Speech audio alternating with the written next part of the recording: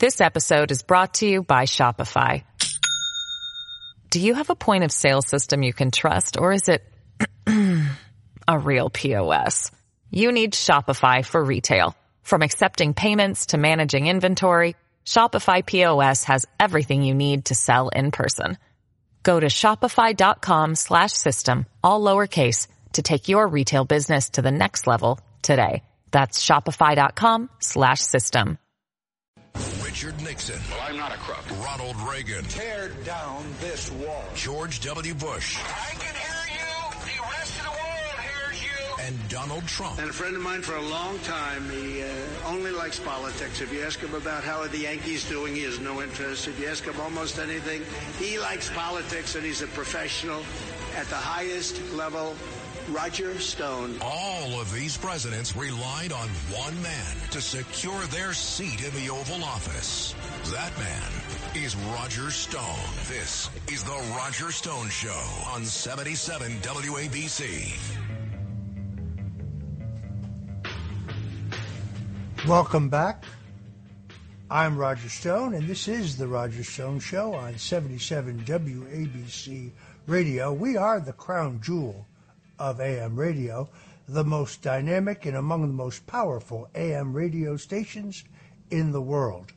If you don't live in the greater New York, New Jersey, Connecticut area, you can always find us at WABCradio.com, where we are live streaming worldwide. Recently rated as the #1 talk radio station in the nation.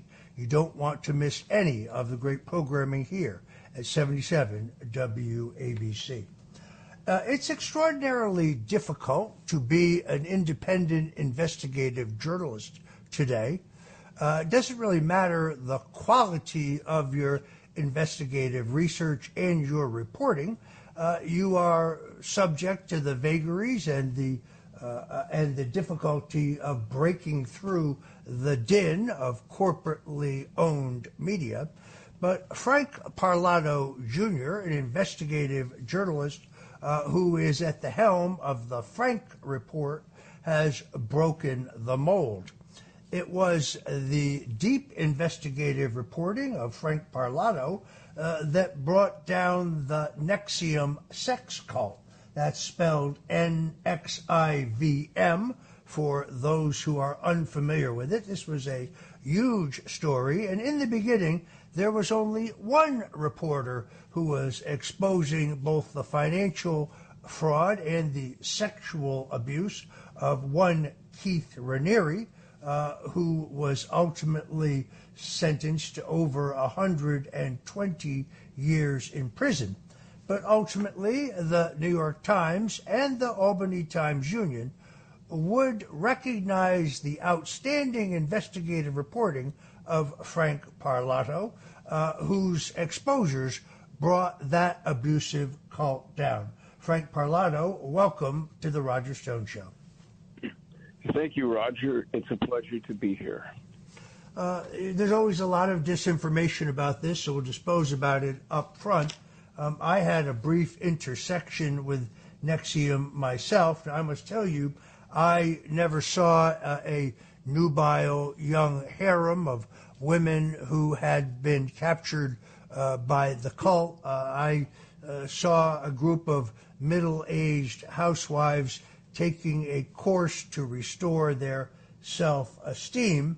But as I told you at the time, what I really thought were evidence of enormous financial crimes. It appeared to me that Keith Raniere and others in the NXIVM cult targeted the children of extremely wealthy parents who had extremely large trust funds in order to tap into those trust funds and essentially abscond with tens of millions of dollars.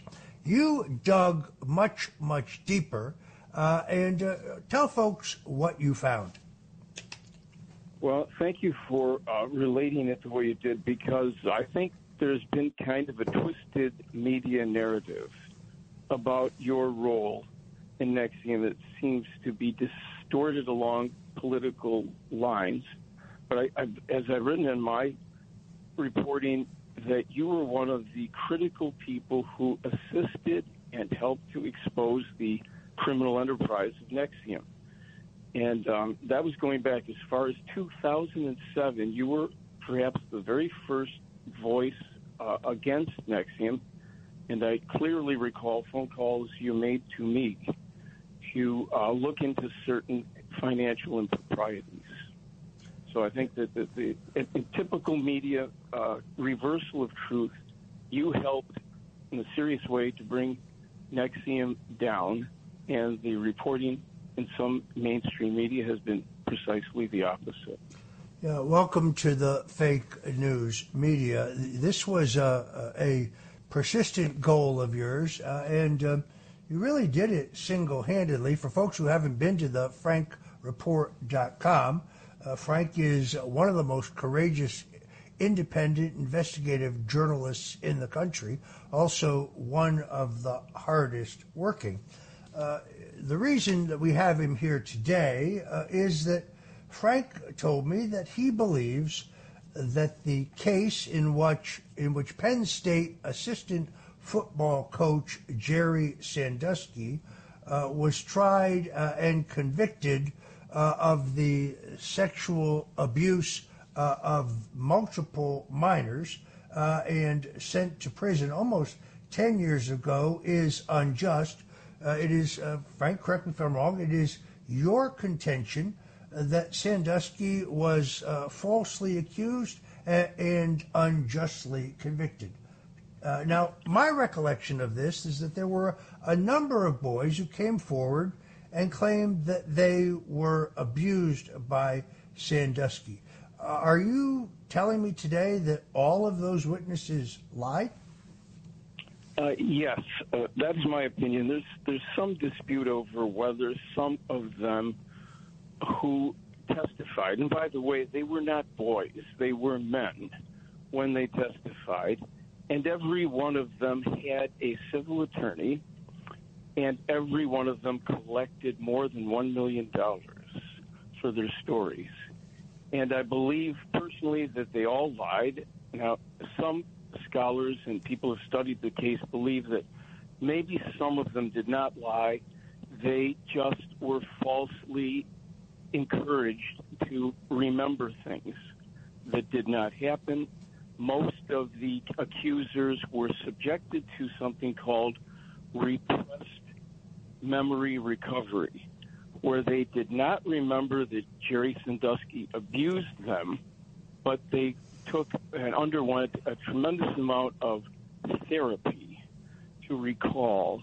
And in these instances, they suddenly started to remember abuse that led them to making anywhere between $1.5 million to $20 million for their testimony.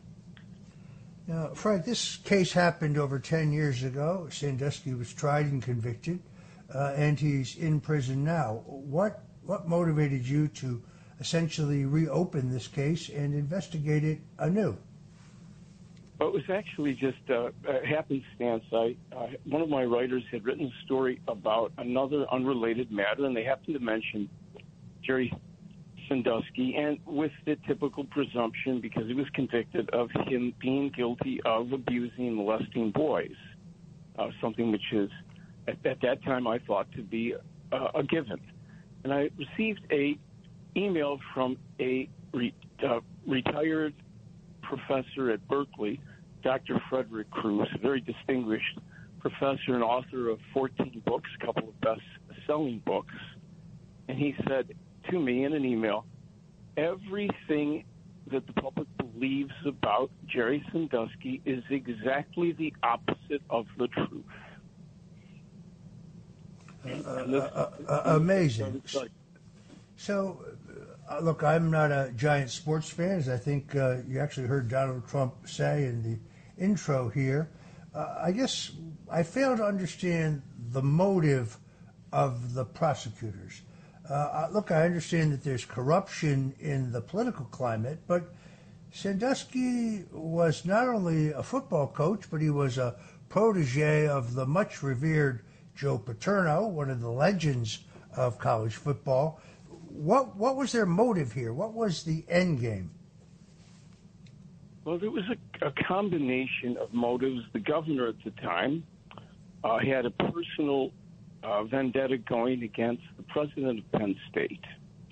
And the chairman or the head of the board of trustees had a personal vendetta against Joe Paterno.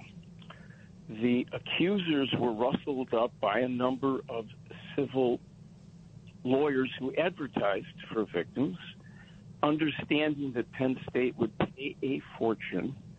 And it was kind of a perfect storm of greed and opportunity that created a falsehood that expanded and enlarged by the media, whose own agenda is to enjoy a lubricious story such as this one and celebrate it and pound away to see results, whether they're true or not. And the big headline was Joe Paterno. All right. Well, we lost our guest, who we presume will call back in and rejoin us. You can go to the frankreport.com for his extraordinary reporting. I remember very well his complete expose of the NXIVM sex cult, which the New York Times didn't really pick up on what essentially was Frank's reporting until such time that he revealed that the head of this sex cult, Keith Raniere, now in prison for a sentence of over 120 years, was actually branding with a metal hot brand his victims. Frank Parlato joins us yet again. We're talking about the case against Penn State assistant coach Jerry Sandusky, who almost 10 years ago, over 10 years ago, was tried and convicted for sexual assault against boys who, by the time they testified against him, were men. Frank Parlato, investigative journalist, rejoins us now. Frank, this is obviously a very unpopular cause. Most people have read and digested the media coverage of some time ago, which paints Sandusky as a predator, and a number of others in Penn State as being part of a massive cover-up. Why did you decide to invest your time and put your reputation on the line in this investigation? And more importantly, what has been the response so far? Well, I spent 3 months looking at this case very carefully before I would venture to publish my conclusion, which is that Jerry Sandusky not only got a very unfair trial, a show trial, but that he is innocent, and that the accuser's stories, every last one of them, falls apart just based on evidence, based on what they said and the impossibility of what they said. And so that I felt it was incumbent on me to bring this out while a man who is now 80 years old is sitting in prison now for the 11th year. He was railroaded into prison. And so I feel that it's important that we get public attention to this, and it has begun. There are people all over the nation and even in other countries who are beginning to take a brand new look at this issue, and anyone who studies it for just a fair amount of time will realize that Jerry Sandusky was railroaded into prison by a combination of corrupt and maleficent forces.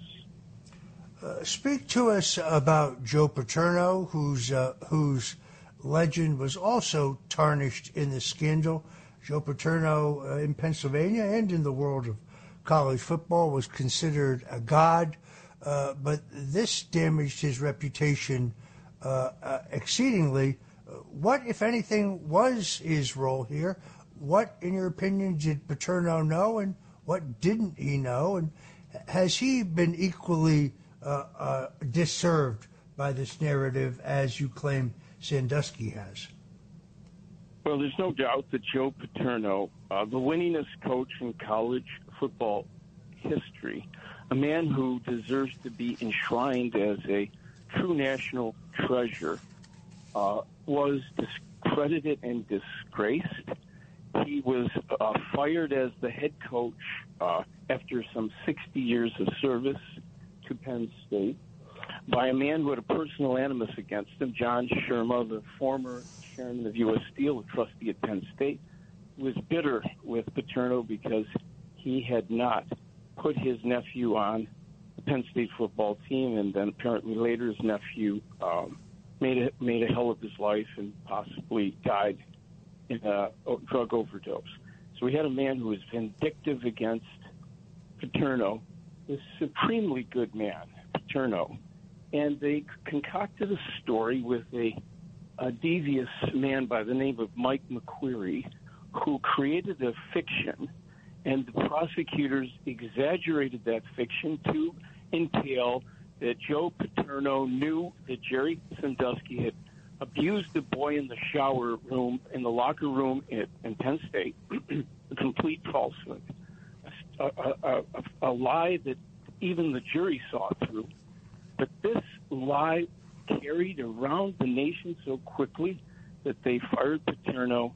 The following week, he had a medical checkup because of this distressing kinds of information being fired. They discovered he had cancer, and he died 2 months later. His legacy and disgrace. If you're just tuning in, folks, we're talking to Frank Parlato, Jr. of the Frank Report, investigative journalist. I'm Roger Stone. This is The Roger Stone Show, and we'll be right back with more of Frank Parlato. This episode is brought to you by Shopify. Do you have a point of sale system you can trust, or is it a real POS? You need Shopify for retail. From accepting payments to managing inventory, Shopify POS has everything you need to sell in person. Go to shopify.com/system, all lowercase, to take your retail business to the next level today. That's shopify.com/system. This is the Roger Stone Show on 77 WABC. A man who's gone through hell, but he's kept going, and he's smart, and he's strong, and people love him. Not everybody, but people love him and respect him. Roger Stone. Now, here's Roger Stone. Welcome back, folks. This is the Roger Stone Show. We're talking to Frank Parlato, Jr., independent investigative journalist. You can find him at thefrankreport.com. And he is making the case to us today that former assistant Penn State football coach Jerry Sandusky was unjustly accused of sexual assault against multiple minors and convicted to prison, where he is now. Frank, what else do you think people need to know about this case? How common is that psychiatric technique of bringing back repressed memories, and why should people care about this? Well, I think there's a couple of reasons that I think it's significant. Firstly, a repressed recovered memory has been largely discredited everywhere. It can induce false memories, and it should have been excluded in this case, but Sandusky's attorney was not really competent for the task. He failed to challenge the introduction of repressed memory. So what we find is we have 8 men testifying who originally said that Jerry Sandusky never abused them, and then they go into court and they excuse their changed stories by saying they recovered their memories. And suddenly, with the help of their civil attorneys who referred them to these psychologists.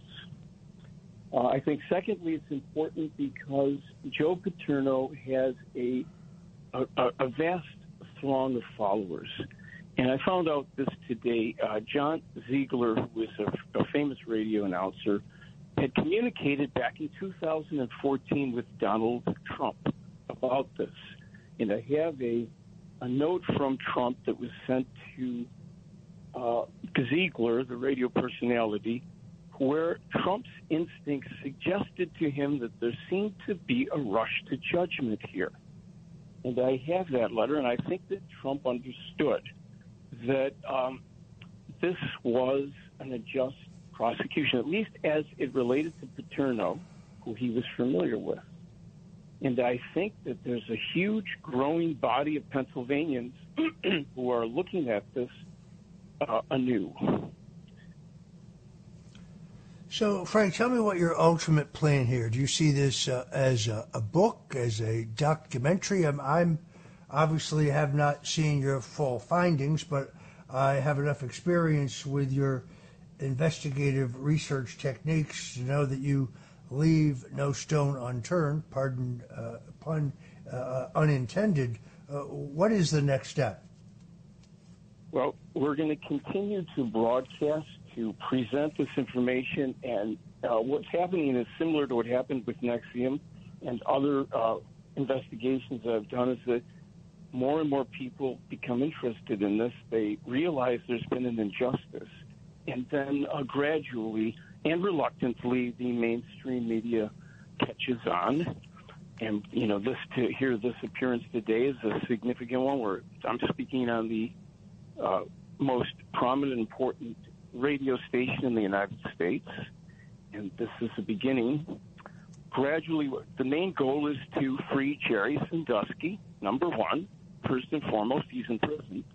Number two is to restore Paterno's legacy, because if Jerry Sandusky is innocent, it stands to reason Paterno is 100% innocent as well. And then after that, we'll look at, there's a documentary coming, a book coming, there'll be many things coming, and reform. And perhaps some of those sinister liars and corrupt actors will get their just reward. Now, Frank, I didn't know this until you told me the other day that you have not only been involved in the production of a number of other important documentaries, but you write all your own music for those documentaries. And you made a very interesting point about the importance of music in telling a story. Talk to us about that. Well, I believe that Hollywood has understood this for quite a number of years, and that by using the right kind of chords, harmony, key signature, the progression of melodies, and sometimes repetition, can, on a subliminal level, can soothe and open the subconscious mind to a receptive point of view that the director intends. And I think it's been very well done in big films in Hollywood, and I think that the world is yet to really fully appreciate the importance of subtle things like music in a production. Very, very, very good point. Going back to your Nexium research, one question I wanted to ask you. The actress Catherine Oxenberg, who I greatly admired both as an actress and who I had the privilege to just meet socially, was among those whose children disappeared into the Nexium cult. How did that story end up? Well, it ended up happily. And in fact, it was Catherine Oxenberg that called me because she couldn't get anyone in mainstream media to take up her challenge, which was her daughter had been branded with Keith Raniere's initials and had signed a pact of slavery and had provided a good deal of blackmail-worthy information so that she could be maintained as a quote-unquote slave. And Catherine called me and she asked me to help out. And I started writing stories, and ultimately the New York Times took up my story. Then the FBI began an investigation, and a few months later, Raniere was arrested, and India Oxenberg, Catherine's daughter, was freed from her thraldom, and now here lives in Key West, has a restaurant, and has, as we say, lived happily ever after. That is a truly great story, and if you talk to Catherine Oxenberg, please extend my best regards to her. All right, folks, I promised you my famous chicken cacciatore recipe, and you're about to hear it. Let me thank Frank Parlato, investigative journalist. You can go to thefrankreport.com to read his research and investigations, including regarding the Sandusky case, which we talked about today. Thanks for joining us, Frank, on The Roger Stone Show. Thank you, Roger. Well, folks, I said it in the opening, except nothing other than genuine San Marzano tomatoes. Those are not a brand of tomatoes. That is a style of tomatoes. But to make my mother's famous chicken cacciatore, you need a roasting chicken, some flour, 6 tablespoons of olive oil, a half pound of mushrooms, 1 chopped cup of onions, 1/2 cup of fine white wine, a medium-sized can of, yes, San Marzano tomatoes, a tablespoon of brandy, just a few sprigs of parsley chopped. Parsley is very, very strong. You never want to overuse it. A clove of garlic and, well, 2 tablespoons of butter. Now, cut the chicken into pieces, sprinkle it with salt and pepper, roll it in the flour, and fry in the olive oil until golden brown. Now, remove the chicken from the pan, and to the remaining oil add the mushrooms, chopped onions, and cook until slightly brown. Now add the wine and tomatoes and put the chicken back in the pan after that is cooked for a bit for 5 minutes, making sure that it is well heated throughout. Now is when you add the brandy, the chopped parsley, and then and only then the garlic. Cover this and cook it slowly. When the chicken is tender, that's when you add the butter. Now, here's the key thing, folks, which is you can serve this over pasta, or you can serve it over rice. So now you have yet another of Gloria Corbo Stone's family recipes, which we are proud to bring you. But once again, inspect that tomato can carefully because you don't want San Marzano style tomatoes. You want the real thing. San Marzano tomatoes from the San Marzano Valley. You can get them at D'Agostino's, you can get them at Christini's, you can get them at fine supermarkets everywhere, but under no circumstances accept anything other than the genuine article. I'm Roger Stone. This is the Roger Stone Show, and we'll be right back. Coming up is Tulsi Gabbard, the former Hawaiian congressman, former Democrat, now an independent, and suddenly it seems a relatively hot prospect to be the nominee of the Republican Party for Donald J. Trump for vice president. We'll be right back.